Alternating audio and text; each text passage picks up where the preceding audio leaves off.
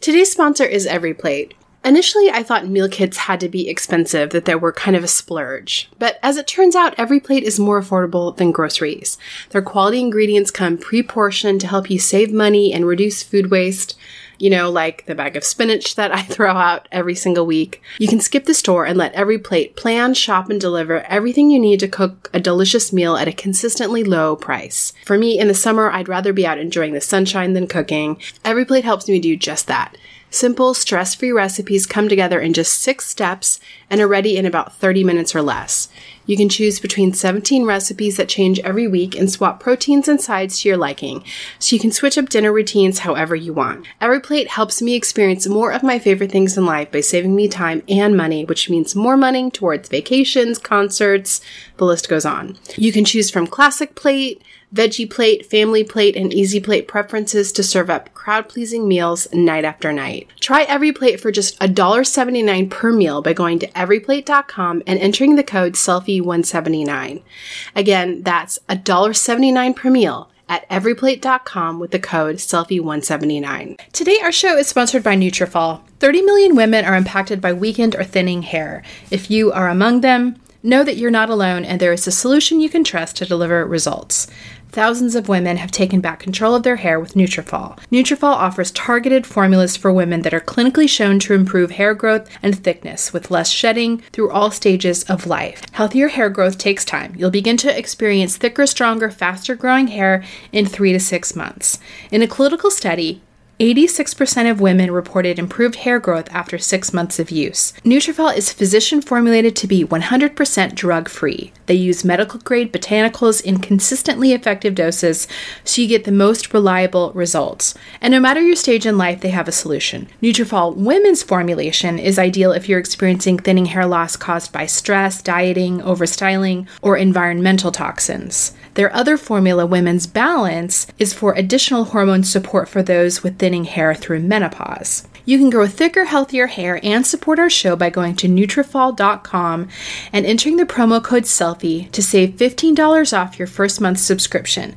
This is their best offer anywhere, and it's only available to U.S. customers for a limited time. Plus, you get free shipping on every order. Get $15 off at Nutrafol.com. That's spelled Nutrafol.com with the promo code SELFIE. Hey everyone, I'm Kristen Howerton, a writer and a psychotherapist. And I'm Rue Powell, an admitted workaholic and self-care Luddite. And you are listening to Selfie, a weekly podcast about women learning to take better care of themselves. We think self-care is important, but it can simultaneously be elusive. We don't lack information about it, but we don't always quite get there. So this podcast is dedicated to exploring different aspects of self-care, from the silly to the serious. We're looking at health, relationships, beauty, periods, and maybe a touch of the random. We also want to look at the hurdles we face that keep us from caring for ourselves like we should. To submit questions to me or Rue, or to Claire, our beauty expert, or BJ, our resident therapist, join us in our private forum by searching Selfie Podcast Community on Facebook. Hey guys, well, in today's episode, I'm going to be chatting with author Christine Koh. She is the author of a book called Minimalist Parenting, and we're going to be talking about what that means. We're also going to hear from BJ on the topic of what to do when you have a partner or close friend who is emotionally unavailable. And Claire is going to give us some advice on dark circles under your eyes. But first, I'm going to do a self-care check-in with Rue. Rue, how's your self-care going? It's going okay. Yeah? I had been doing these regular, trail walks / runs, and I borked a tendon. And so I had to go get an x-ray, and the doctor said I just have to baby it and kind of stay off it for 10 days. Oh, man. And my response was, you don't understand. I need to go outside and be in nature right now because we're in the middle of a pandemic, and that's what I need. And what else do you have? That's it. Right. What else am I going to do? Yeah. And I'm like, do I just learn how to do, handstands and just run on a trail that way? So then I had decided that I've been really interested in mountain biking, and it's a natural switch over from, I guess, trail running to mountain biking because you know the trails, and also it's so much easier on your joints. Yeah. Well, apparently everyone else in the country had this idea as well, and mountain bikes are just sold out everywhere. Well, just so you know, beach cruisers are too. They're all gone. Every bike is gone. I'm sure. And even like the used bikes are selling for just so expensive. So I walked into the bike shop and he was like, well, everything's sold out until, maybe October. And by then I'm like, oh, well, there goes the whole summer, So I'm a little bummed out, but otherwise fine. We haven't been doing any camps or really babysitters because we've been just so socially distant. Yeah. That we haven't paid for any of those things. So I had a bit of a wild hair and I decided to rent a huge inflatable water slide. So fun. It's great for like adults too. And it was like a day of camp. We just blew it up. They came, they blew it up, and the girls did that for an entire day. Came in sunburned, passed out by 8, like that kind of summer day. And I felt, fun.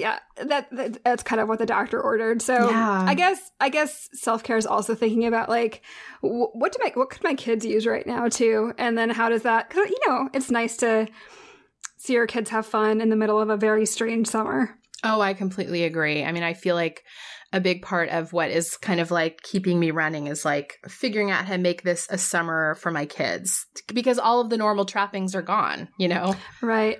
I will say, and I never want to think too much on the bright side of COVID because so many terrible things have happened, but I've noticed my girls are a lot closer.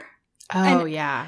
And it was really nice. Like I'll just catch them just hanging out and chatting, which isn't a thing that they've done before, maybe because they're a little bit younger, but just coming up with ideas and doing experiments on their own and just kind of running out into the woods together, which I do think is very sweet. But just trying to find things because they can't even see their grandmother. They can't do any of the normal things. So, it was fun to just, surprise them and, they just saw this huge inflatable slide, like 13 feet high, with like water going everywhere. And it was so much fun. I felt like such a cool mom. So it's so fun. It's kind of like you have to do what you can in the middle of this. Yeah. Yeah, totally. Totally. How about you? How's your self-care going? Mine hasn't been going super great. I've talked about this a little bit before, co-parenting in the middle of a pandemic is really complicated. And for the month of March and most of April, my kids were just with me full time because my ex was not willing to kind of follow. We had like a shelter in place and he wasn't following that. He was still going out to bars and stuff. And then he, there was a good 4 weeks where he kind of pulled it together and agreed and like, I need to do what I need to do to see the kids. And he was taking the kids. He takes them 2 days a week. And then now we're back. We're back to him being vague about what he's doing. Saying that it's not, me saying, can you kind of clarify for me where you're at with social distancing? And it's really hard because we never know. We never know each week if they're going to go to his house or not. And so like this Sunday, they were supposed to go over there and I texted him 30 minutes before it was time for him to pick them up. I said, did you social distance this week? And he just said no. So that's how I found out, and it's so hard because I never want my kids to feel like I don't want them here, Right, so it's like I kind of have to swallow down, like, I have to kind of go up in my room and cry. But the bottom line is like, I'm so tired. And I have them 100%, and then when he doesn't have them, it's not like he then says, but what can I do from a distance? Like what phone calls can I make or what, he just is done. He's gone. They're all mine. Everything is mine to deal with. And so it's really difficult. And it's so hard because, you want to say that self-care is available to everyone and that everyone can find the time or that, that self-care is an inside job and that, we can each have control over ours. But I have to say, I don't feel like I totally have control over mine right now. Like, I feel like it is very wrapped up in this other person who can choose to partner with me or not. And it's stressful. Yeah. I mean, it almost sounds, it's like that kind of self-care that you're describing really comes from a place of where there's frankly like privilege and different circumstances and, you know, not a pandemic and, you know, all of these other things that just aren't being afforded to you right now.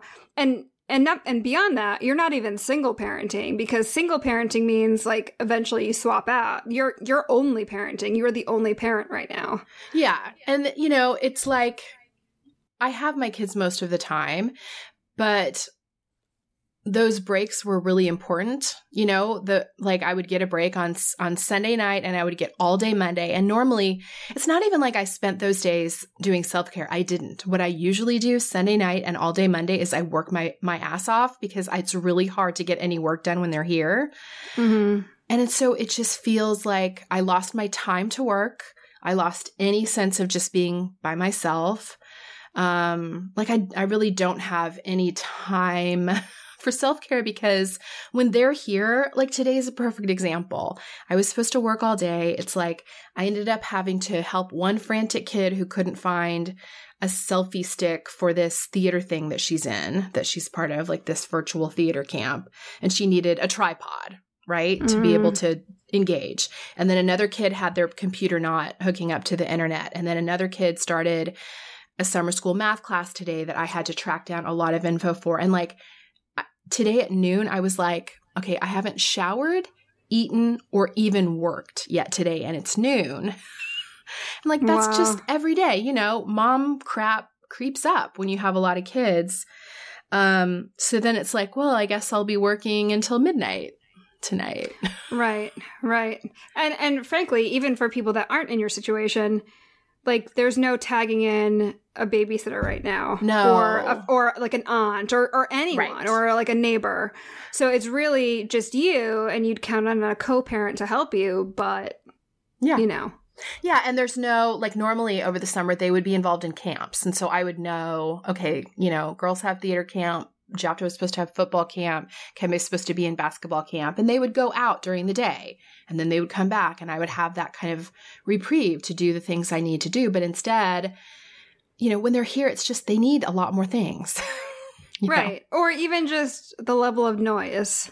Oh, yeah. Is distracting when it comes to work. Yes. So anyway, I mean, I know that is Big Debbie Downer, but that's what is honest, is that just my co-parenting situation. And then it's just, in addition to it being, you know, practically stressful, it's also just existentially stressful. Like it just feels very unfair. And there's a lot of kind of radical acceptance that I have to work through of just like, this is what it is. Like, it's not fair. It, you know, and I struggle with that part too, of just that acceptance of like, no, this isn't fair. And I don't need to think about how unfair it is all day. That does not help me. Right. Oh, it's hard to get out of that loop.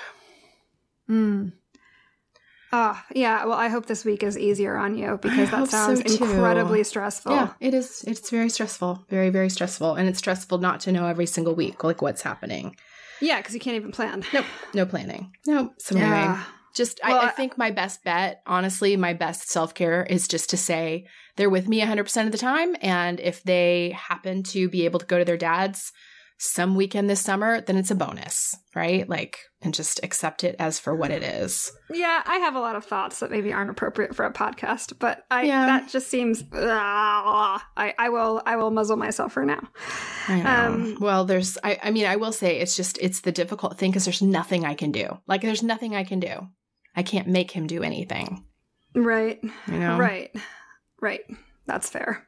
So when I was a teen learning to shave my legs, my mom did not do me any favors by buying me really cheap disposable razors. If you grew up as a teen in the 90s, you know the ones, and they left nicks and cuts all over me when I was trying to shave. So with 2 girls learning how to shave their legs right now, I am committed to making sure that they have good quality razors. Guys, I was probably well into my 30s before I realized the difference a quality razor makes. Today's sponsor is Athena Club. They have great razor kits that we have been using in our house for a couple months. The razor blades are awesome. They are surrounded by this water-activated serum that has shea butter and hyaluronic acid, so you get a silky smooth shave that actually leaves your skin soft and hydrated as opposed to stripped dry. dry. And their blades are spaced out to let hair and shave cream pass through easily, so you don't have to make a ton of passes going over and over the skin to remove the hair. Fewer passes means less irritation to your skin, which cuts down on razor burn and ingrown hairs. The razor kit is only $9 with free shipping, and it comes with 2 blade cartridges, a cute little magnetic hook for your shower storage, and your choice of a handle color. I personally chose the coral, but what I really like about it is they have a ton of different colors: black, white, pastel, neon. So if you have a big family like mine, everyone can have the razor in their own color so you don't get them confused. What I also love about Athena Club, you guys know I love automating things. You never have to worry about dull blades because they send refills on your schedule. You just choose how often you want them, and they will send them automatically with free shipping. I would also highly recommend their Cloud Shave Foam too. It's insanely thick and stays on while you shave, so you don't have to reapply. It leaves your skin feeling very moisturized. It's really, really good. If you want to try a great quality razor that cuts down on the wastefulness of disposable razors, try Athena Club Razor Kit. You can get 20% off your first order at athenaclub.com with the promo code SELFIE.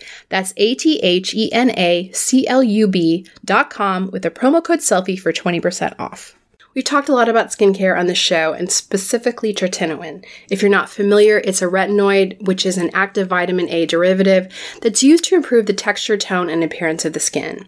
Today's sponsor, Dear Brightly, has a product called Night Shift, and tretinoin is the active ingredient in Night Shift. This is the only FDA-approved retinoid for treating photoaging, which is premature skin aging due to long-term sun exposure. Tretinoin stimulates collagen production to prevent and treat signs of premature skin aging from years of sun damage, things like fine lines and wrinkles, dark spots, uneven skin tone, and big pores. Tretinoin can only be acquired through a prescription, but it's 20 times more potent than the over-the-counter retinol products.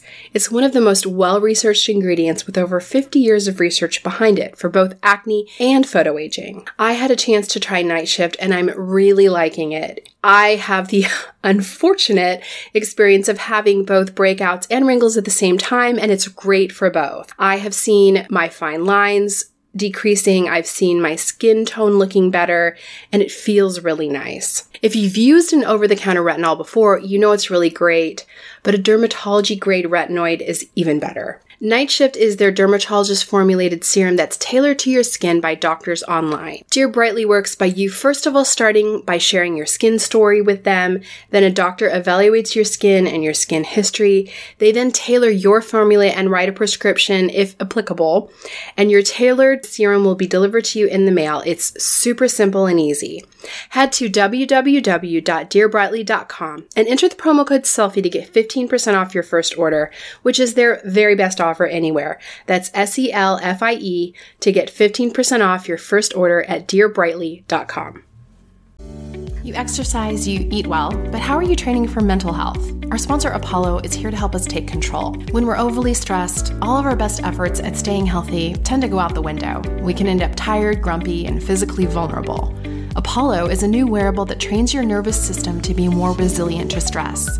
Apollo's gentle vibrations use your sense of touch to help you naturally self-regulate your sympathetic and parasympathetic nervous response, going from fight or flight to rest and digest in minutes. A healthier, more balanced nervous system means that you can focus, get to sleep, and stay healthy. Developed by physicians and neuroscientists, Apollo has been tested in multiple clinical trials and is proven to improve heart rate variability, which is a key biometric of stress. The Apollo app features 7 goal-based modes that let you choose how you want to feel, including focus, recover, sleep, wake up, and more. Apollo is a natural, easy way to stay energized and focused throughout the day and help you unwind to get the restful sleep you need. Apollo actually trains your nervous system over time, so the more you wear it, the less you'll need it to bounce back from stress. Try Apollo today and get 15% off your purchase at apolloneuro.com/selfie. That's apolloneuro.com/selfie for 15% off. Well, do you have any 2 thumbs up for the week? I do. Well, I will share one of my 2 thumbs up. So I am trying, I've never been a big vitamin person, but I am trying to take some certain vitamins that have shown to be protective for COVID. Now, this doesn't mean that they prevent COVID. Of course, nothing's preventing COVID, but just, how can I boost my immune system right now? And so one of those is vitamin C and vitamin B. So I have been taking a new Super B complex that I found. It's from a brand called Pure Synergy. It has all of the 8 vitamins and it's organic and it is kind of like fruit and veggie based. So I am trying to take that Super B complex and a vitamin C every single day, just to keep my immune system up. Just, God forbid, in case I got COVID and, hopefully I'm coming into that situation with everything optimal, going optimal. Do you feel a difference at all? No. Oh, no, I don't feel a difference. I mean, I wouldn't think that you would feel a difference. I just always assume that, like, if I'm going to take a vitamin, I should just feel a little like a superhero, like a superpower is growing inside me. Well, I mean, what's funny about that, that you say that is, I think that's why I've never taken vitamins, because I'm like, well, I don't feel any different, right? Right. And so I'm trying to kind of remind myself, like, this is a long-term thing. Like, like this is building stuff up at the cellular level. And so, no, I'm not going to feel anything, but I'm going to do it even though I don't feel anything, which is a bit of a stretch for me. Well, it's funny that you say that because, frankly, I'm on these PTSD meds right now. Yeah. And I'm like, is this really doing much for me? I mean, I suppose so. I'm trying it. And then 2 nights in a row, I forgot to take the PTSD meds. And now these PTSD meds are only supposed to help me like have solid sleep and and so I don't have nightmares. Right. Which is, it's strange. I had no idea they had like a medicine that could do that. And like the side effects are, it's essentially like blood pressure medication too. Mm-hmm. So you have to, be careful that you don't get too dizzy or pass out. And so I guess I forgot, like I kept falling asleep on the couch. So I didn't take it for 2 nights. And here I am going, I'm not sure my PTSD meds are doing much. And I had the craziest nightmare the second night. Interesting. And, one of those where you like just wake up and you're just sweating. Like I had soaked through my shirt. I was like, oh, right. This is why I take PTSD meds. There you go. That's so crazy that a medication can like stop your nightmares. That's so wild. Right. And I'm like, well, is there something that gives me like really amazing dreams where I know, right? Like what else you got in that cabinet, Doc? I think you have to buy that one off the street. It's not at the CVS pharmacy. No. And then I have one more for 2 thumbs up. And this one is actually a product that Kembe has been using, but I wanted to recommend it for anybody with really curly hair. The brand is called EcoSlay. It's a Black-owned, 100% homemade company. So they make all of their products. But this one he's been using, it's called Orange Marmalade Flaxseed and Aloe Curl Definer. And it smells like a dreamsicle. So it smells so good. And it works really, really well. It's really nice. So anyway, if anybody out there has curly hair or curly headed kids and you want to support a Black-owned business and have your hair look nice, EcoSlay is a really cool company. Yeah, my youngest has crazy curly hair, and it's always a heartache to try to keep her hair tamed. So I will get that for her for sure. What do you have? So you know how we had, was it a couple episodes ago that we were like, it feels like we've had this release because of COVID where it's almost empowering to not do all like the usual self-care things, like get your nails done or like dye your hair. Yes. And we're all just kind of walking around like being our crunchiest self. Totally. I am suddenly over that. Yes. It's so funny because I'm at the same place. Yes.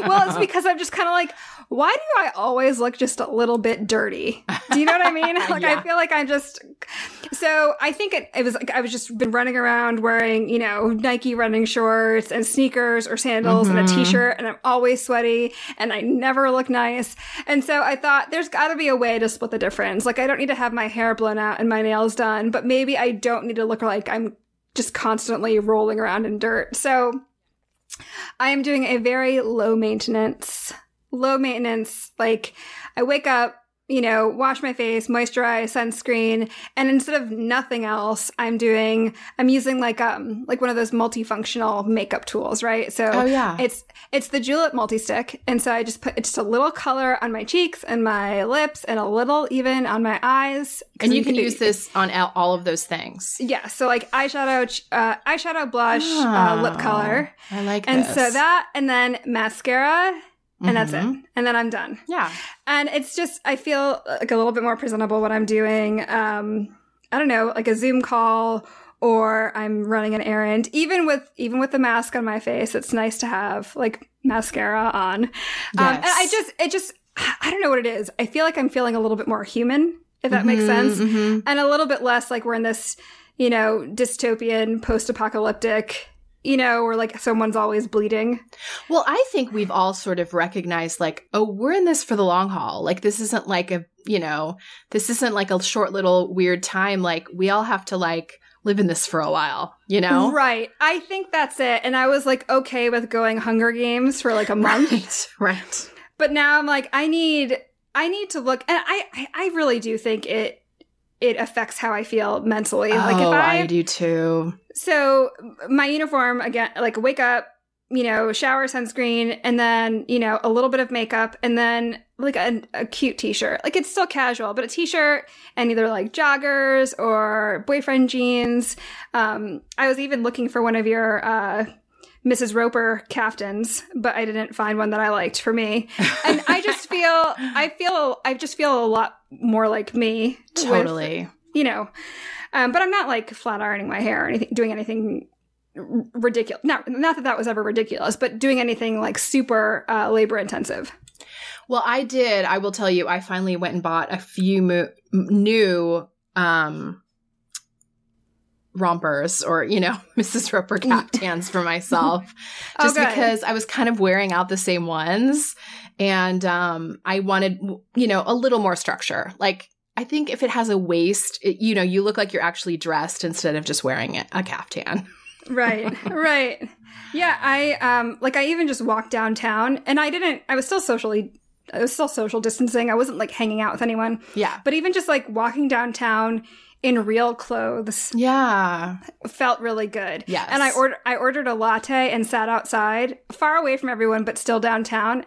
And I felt like the world was normal for like 5 minutes. Oh my gosh, totally. I think that we all need those normalcy moments.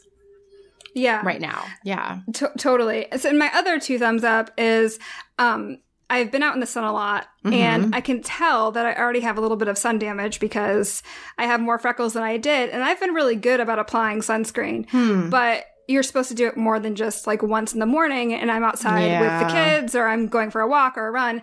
So Supergoop has this thing called a defense refresh, and it's basically like a facial mist.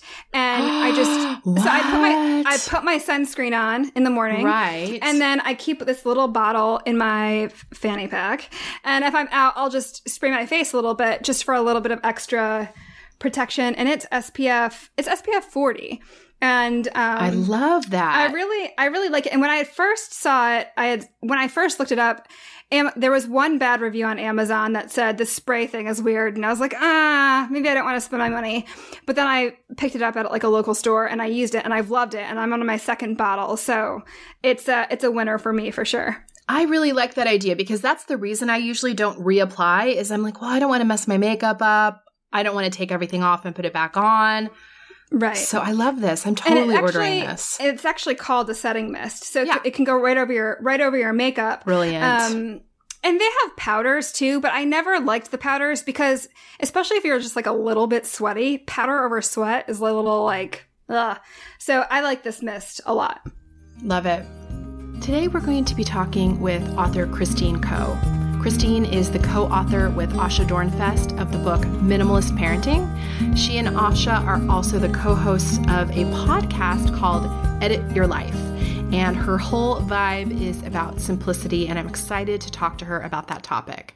Do you feel like it has been a discipline for you to be a more minimalist parent, to opt out of doing everything? Do you feel like it's come naturally, or do you feel like this is something that you have to kind of actively work at? Okay. Well, I find that at the beginning, when this was all, when I was writing more and thinking more about it and just trying to put it into practice, and I will say the act of putting it into practice, which sounds very like lofty and whatever, was from making a crap ton of mistakes with my kids. It was forcing my 4-year-old to go to the pool and do swim lessons because that's what good children do, and children need water safety, and I have water trauma. So it was like more about me than it was about her. And then the kids like standing in the pool sobbing, like, who's going to learn how to swim like that, right? Yeah. So it's all these moments that stacked up where I was like, okay, I just need to back up a little bit. And I found that as I went,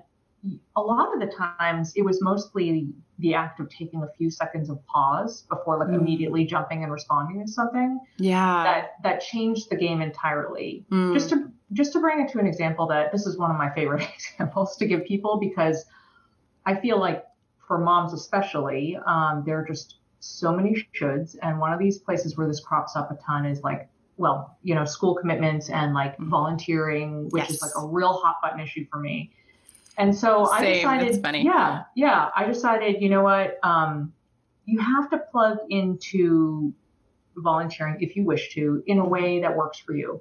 So when the email asked to volunteer at the bake sale table comes around, am I going to staff the table? Never, ever. I don't like standing there. I don't like dealing with other people in that capacity.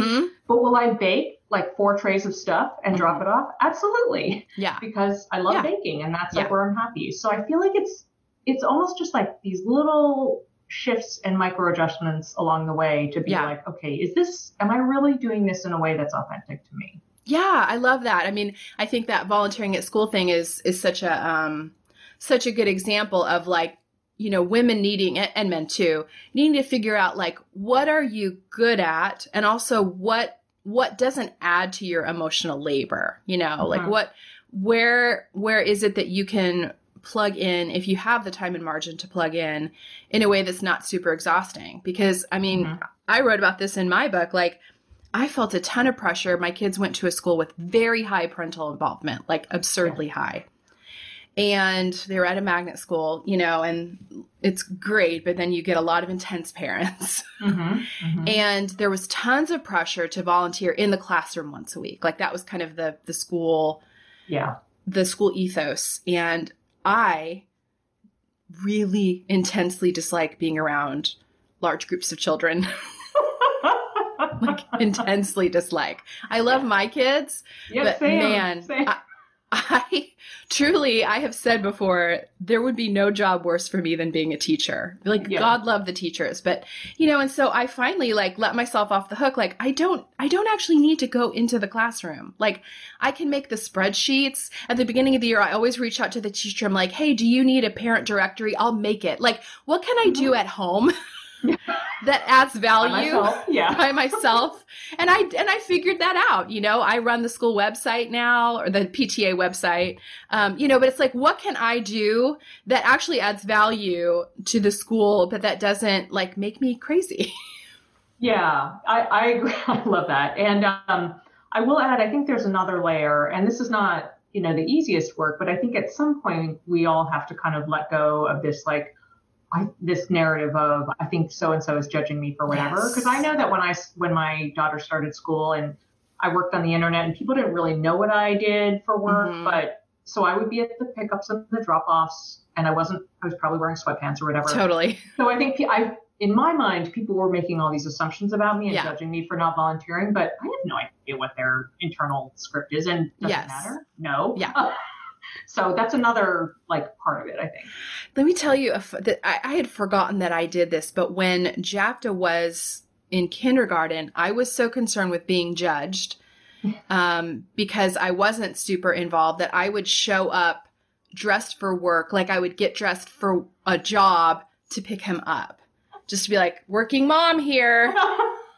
I didn't just shower before I got here. You know, which is absurd. I mean, and I think that is, you know, I think you're right. I think people aren't judging us as much as we think they are. But also, if they are, maybe it's okay. Like, yeah, it's on them. I mean, if your friends and loved ones know what you're doing and they know that you've worked the entire day in your pajamas and you're picking your kid up in your pajamas because you worked the whole day. Yeah. What are you going to do? Right.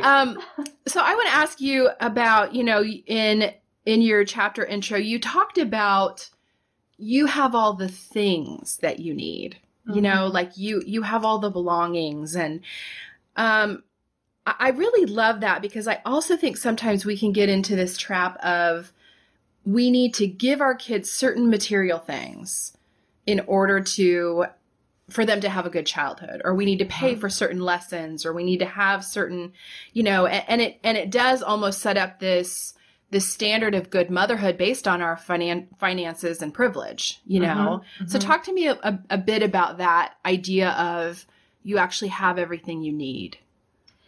Yeah, well, I will say, as we talk about in the book, I mean, the ability to even have this conversation about doing less and having less and all that comes from a place of privilege and, a place of abundance. And I do think that, a big part of this experience and trying to figure out how to parent, without all the shoulds and everything, a lot of it does have to do with unpacking childhood baggage. I find, I grew up poor. So I remember with my first kid, as soon as those flyers for activities came, and I was the kid who always wanted to do all the activities. Like you, I wanted to be like a theater star in my next life, as well as a gymnast and a figure skater and all these things. So, I would just push all these flyers on her. She didn't want any of them, so I think that part of us, we have to remember that our kids are likely very different people than we are. Mm-hmm. They're going to have different needs. So the things that are important to us, they might not care about, and that is completely fine. Yeah. So I think the baseline that we're always operating from is, okay, like, where are we really at? And then how can we dial it back and do a little bit less from this baseline? I like calling it identifying your baseline of crazy. And then figuring out how to like dial it down several notches. I like that. Yeah, it's interesting how our own childhood baggage kind of informs us as a parent, and then sometimes steers us in a direction that maybe isn't exactly what our kids need, Mm-hmm, mm-hmm. My mom was habitually late, so I was habitually late. Yes. Mm-hmm. And so I have made like being on time this sort of sacred cow. I mean, I've almost, made an altar of it. Not that my kids don't, need to be on time. They do. But I can remember one day I picked my kids up, and I was a little late, but I was still the last person in line, right? So we're in the pickup line. There was still a line. There was still a line, right? There wasn't a pause between me and the car in front of me. So yes, I was the last car, but I was still in the line. And my kids got in the car and they were like, they were freaking out. Like, Mom, you're so late. Like we were worried and like we didn't know what was happening. And I'm just thinking like, I've created little monsters, who don't understand any flexible, like they're completely flexible, and they get in the car and I'm like, you guys, when I was your age, I sat outside the school for 20 minutes with a principal asking me when my mom was coming at least 3 days a week. I was a curb kid too, left on the curb after orchestra. It was so sad. Right. And I'm just like, man, not that, I'm not going to make it a practice of being late, but like, I haven't really taught them resiliency because I've overcorrected with being so responsible. Right. Yeah, right. Well, yes. And I also, it's funny, just there are all these little factors. So just one other factor. So this is like the baggage factor. And I love your use of the term overcorrection. I also think, depending on where you live is also going to impact things. I mean, I'm right outside of Austin. It's pretty intense here. And so I think that all these different choices that you make in order to do less and like have less and all these things, honestly, it requires a little courage and it requires a little like bravery to like put your stake in the ground and say, yeah, I'm not doing it that way. Yeah. And I will say that I have found that every time, pretty much, if I'm talking about this in a public forum, and actually, this was part of the reason why I decided to write the book, is anytime I had written about this idea of like, okay, I'm not doing it like that anymore. There's got to be a different way to do this. There would be like people reaching out to me saying, oh, is that okay? Yeah. Like, that's okay to do that? And I'm like, yes, we just there are so many of us feeling that. We just need to just do it. Totally. But you're right. I mean, I think depending on where you live, that pressure can be really intense. I mean, I'm in Orange County. We have apparently the number of Olympians that come out of our county per capita is like one of the highest in the world. Really? Sports are just incredibly intense here. Like you can't just like when I feel like I grew up in Florida, Central Florida. I mean, we weren't huge sports fanatics in Florida. And I feel like you could like in high school or junior high, you could hop into soccer, you could hop into football, you could, hop into a sport. Here, it's like if you haven't had them in club, then they won't even make the school team. And my boys, they're decent at sports, but I've had people kind of taking me to task, like, well, they're not going to get a scholarship if you don't have them in club, or, well, they're not going to, they're not going to make the team if you don't have them in club. And I'm just like, well, first of all, like, is a sports scholarship our only goal here? Yeah. like what? But also just like, I just wasn't willing to give up our family rhythms and our life to a club sport where we were traveling every weekend, but just the intensity and almost pressure of like, well, you're holding them back if you don't, Yeah.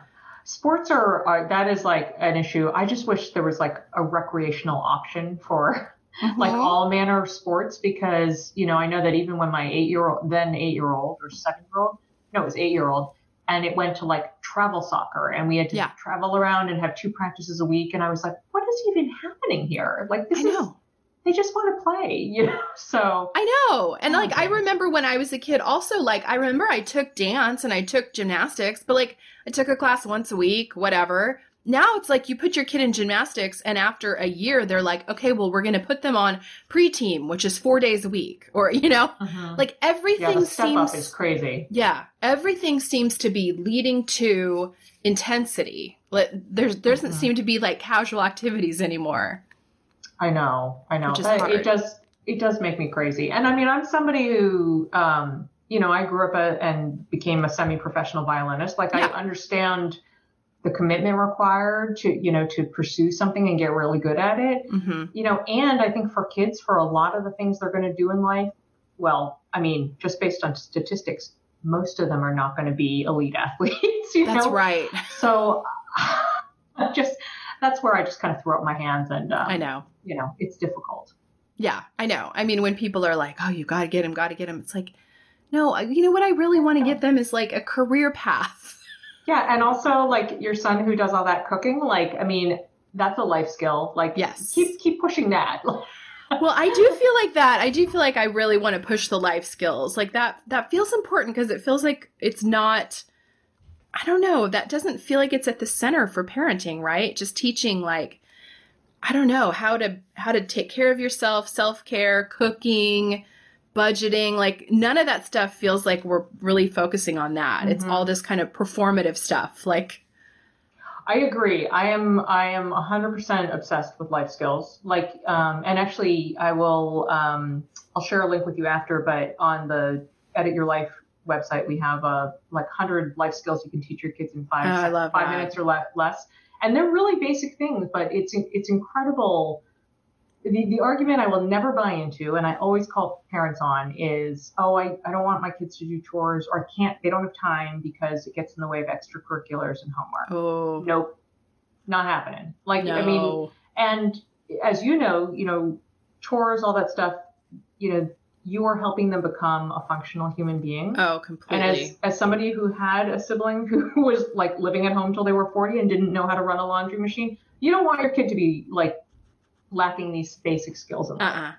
No, and I know you and I are big on empathy, like that's a big value for raising your kids. And to me, it's difficult for a kid to come into their full empathy if they don't think they have to help with the living in their home. Does that make sense? Like, if a kid doesn't think, well, it might be my turn to clean out the fridge, or it might be my turn to make a meal or clean up from the meal, then they just think the world revolves around them and that people are there to serve them. Like, I truly think kids learn empathy by understanding, like, I am a piece of this whole function, and I have to add to it, Yes. And actually and maybe this is a term that you already know from your therapy work, but one thing that, so my husband is a therapist, as you know, and one concept or phrase that we talk about all the time is that of like the family system.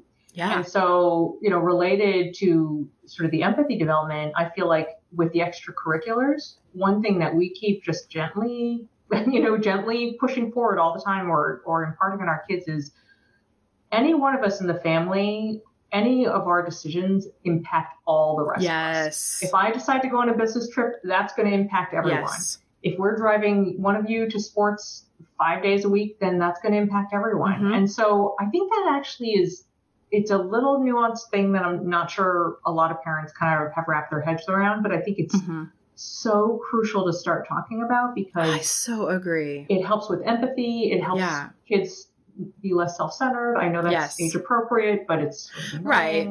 Yeah.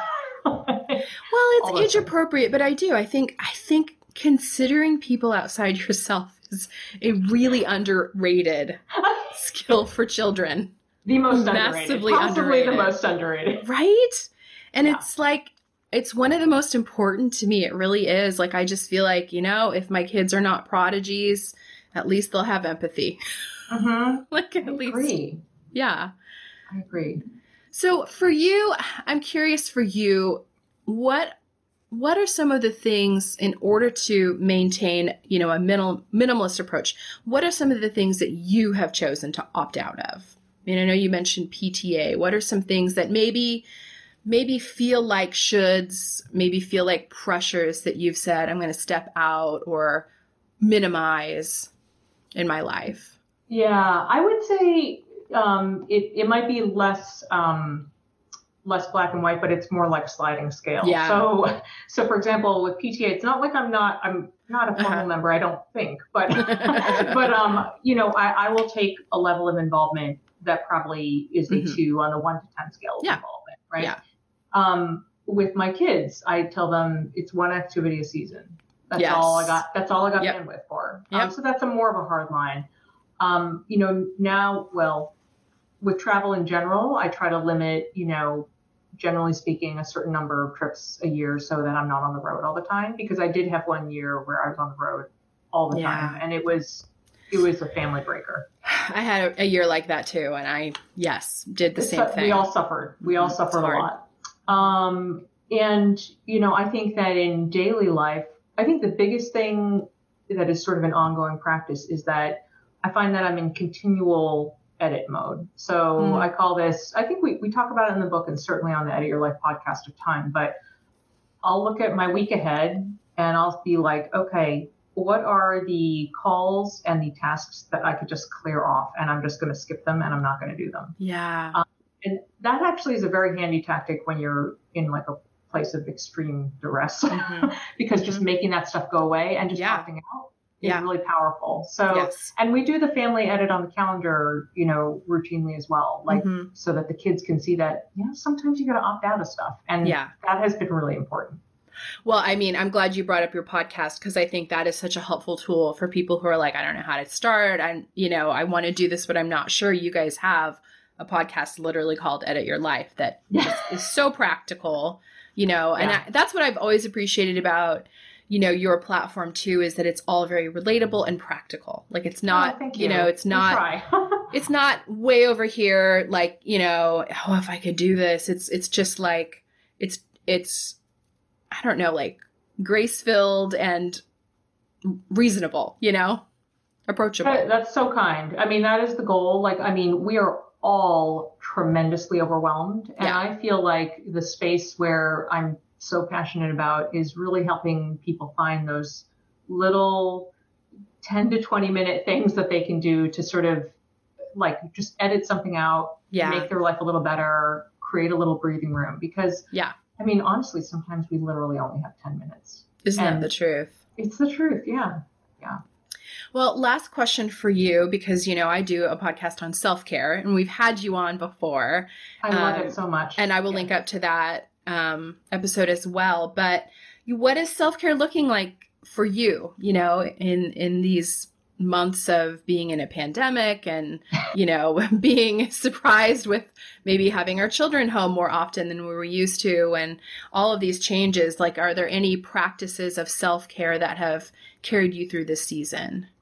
Yeah, I think they're all the basic ones that make a lot of sense. Like, eat well, drink a lot of water, move, all that stuff. I will say that I think one of the biggest ones that might sound a little surprising, but I think you will appreciate as a therapist, is I have been working really hard on expressing my emotions.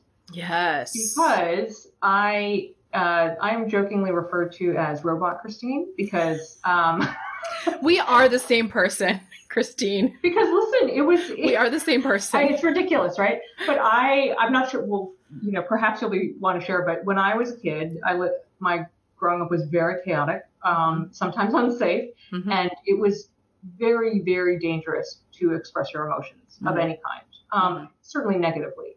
Yeah. So as an adult, I have grown to learn if I can be happy, that's great. But anything that's like angry, sad, anything that's on the sort of negative valence, I push it down. Literally shut down, push it down, look like a robot. And at one point I was having a conversation with my husband and he's like, "You're upset." I'm like, "No, I'm not." He's like, "I can see tears in your eyes." I'm like, "No, they're not. There are no tears there." So I have, you'll love it. For Christmas, my mother-in-law gave me a children's emotion chart, the I love it. Emotion feeling. I've been working on getting in touch with that. And I love that. Just letting myself break down when I need to break down. And then, work on finding those moments of joy and connection, whether it's with people or things that I love doing in order to sort of like reel myself out of the dark side. Yeah. So it's a kind of weird self-care practice to say, let myself have a big cry every now and then. Listen, that release has to go somewhere. I understand that so much. Yeah. And I mean, therapeutically, it's like we have to feel our feelings. If we are constantly in a state of not feeling our feelings, they're just going to be there and they're going to pop up and infiltrate everything, right? If we don't give them the space to like kind of bubble up and. Yeah, I will say the two most inconvenient ways that manifests is one, digestively. I'll just leave that there. We are the same person. And then two is the other not great way is that then I'll all of a sudden have a moment where I kind of snap at my kids and I will be get irrationally upset at them about something because it's totally not about that. It's something about something else. So for sure. Let it all out. Oh, it's so tough. Yeah. My, analogy is not robot, but mine is duck. And I had a therapist tell me this, that I am like a duck who is gliding across the water, seems fine, but underneath is like paddling furiously.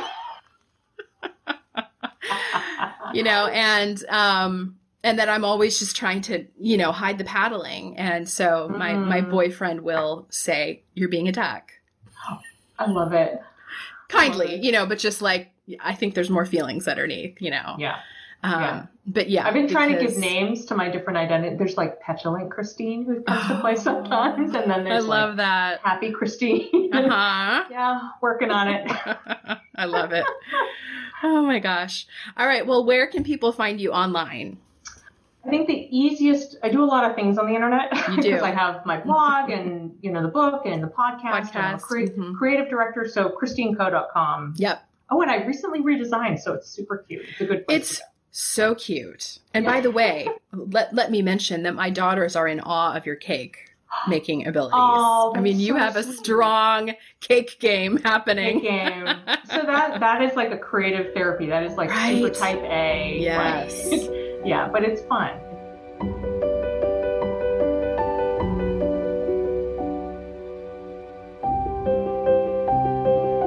Hi guys, I'm BJ and I'm an emotional wellness coach.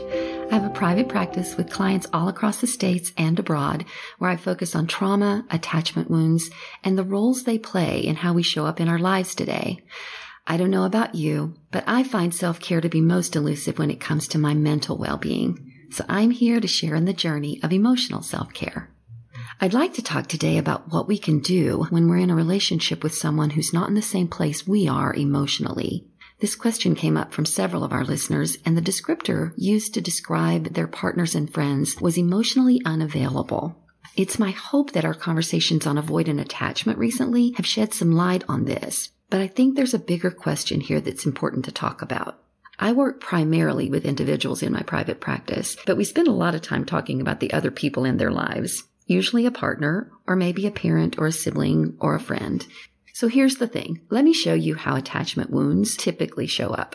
You ask your husband a question. His response is less than satisfactory to you. You get triggered by his response. You react. Your reaction triggers him. He reacts.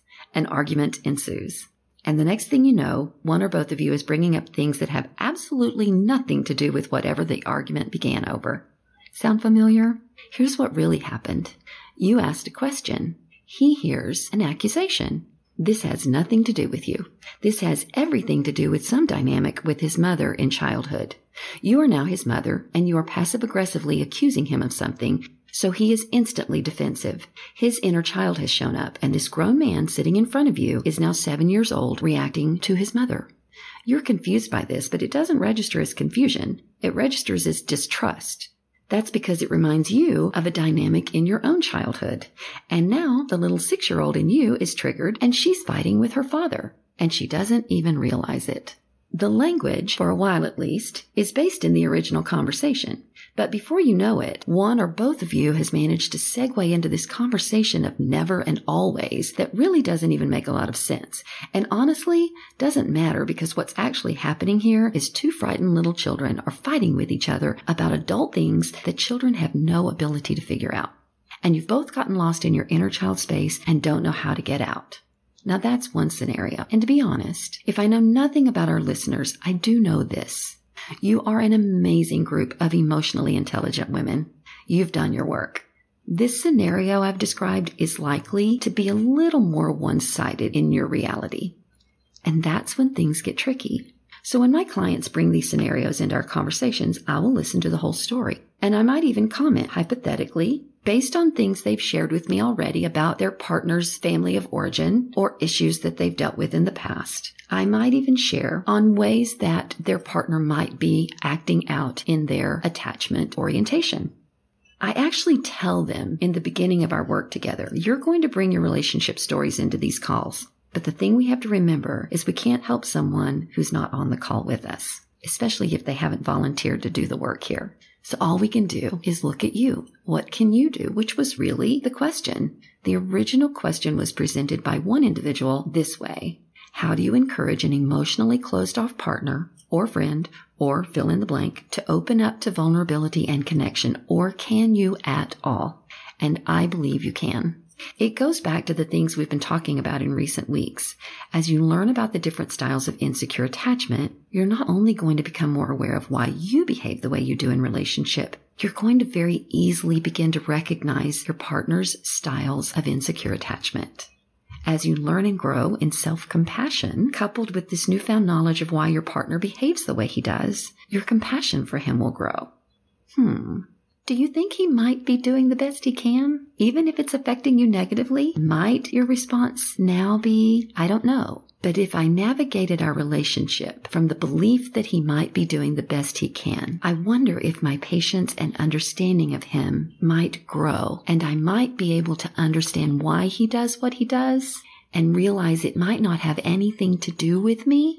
I'm just bearing the brunt of it because he has no idea what to do with those things himself. And if I don't have to take it personally, then maybe my response to him would be different. And I might be able to create an environment in which he doesn't feel accused or reacted to inappropriately. And because now I'm able to separate from it and see it differently and not make it about me, then it's easier for me to set the boundary about what part of it is okay and not okay for me.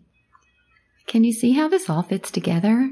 When we get over to the Selfie Community Facebook group, I'm going to share a story with you about my own experience with this within my marriage of 43 years. I look forward to seeing you there.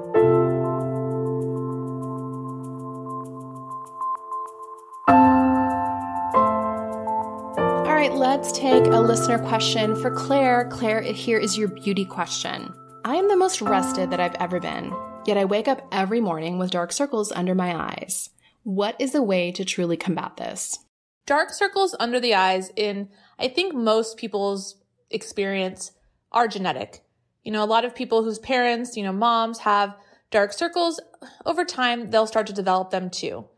But there are some things that we can do. I really don't think there's any one product that is going to be the savior for this. There's a lot of products over the years that have, promised that they can completely eliminate them.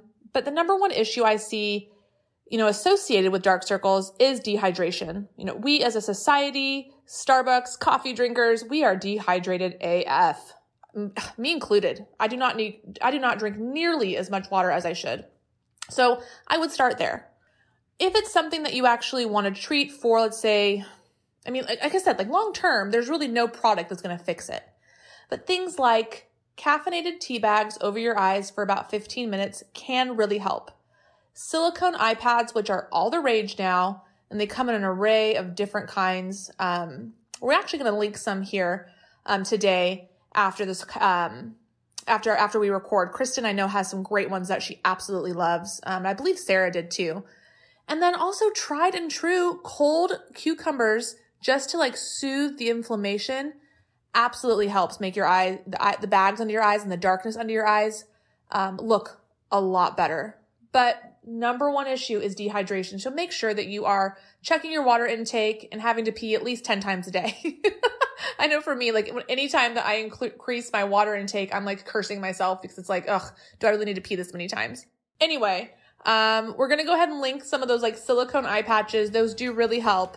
But as far as a topical cream or potion, I wish there was something for this, but most of the time it's unfortunately genetic and you're probably pretty dehydrated. Hey, thank you for joining us. Continue the self-care conversation with us on Instagram at Selfie Podcast and in the Selfie Podcast community group on Facebook. You can also visit our website to check out the resources we've talked about in each episode at selfiepodcast.com. Make sure to subscribe to Selfie on iTunes so you can catch up with us next week. Take care.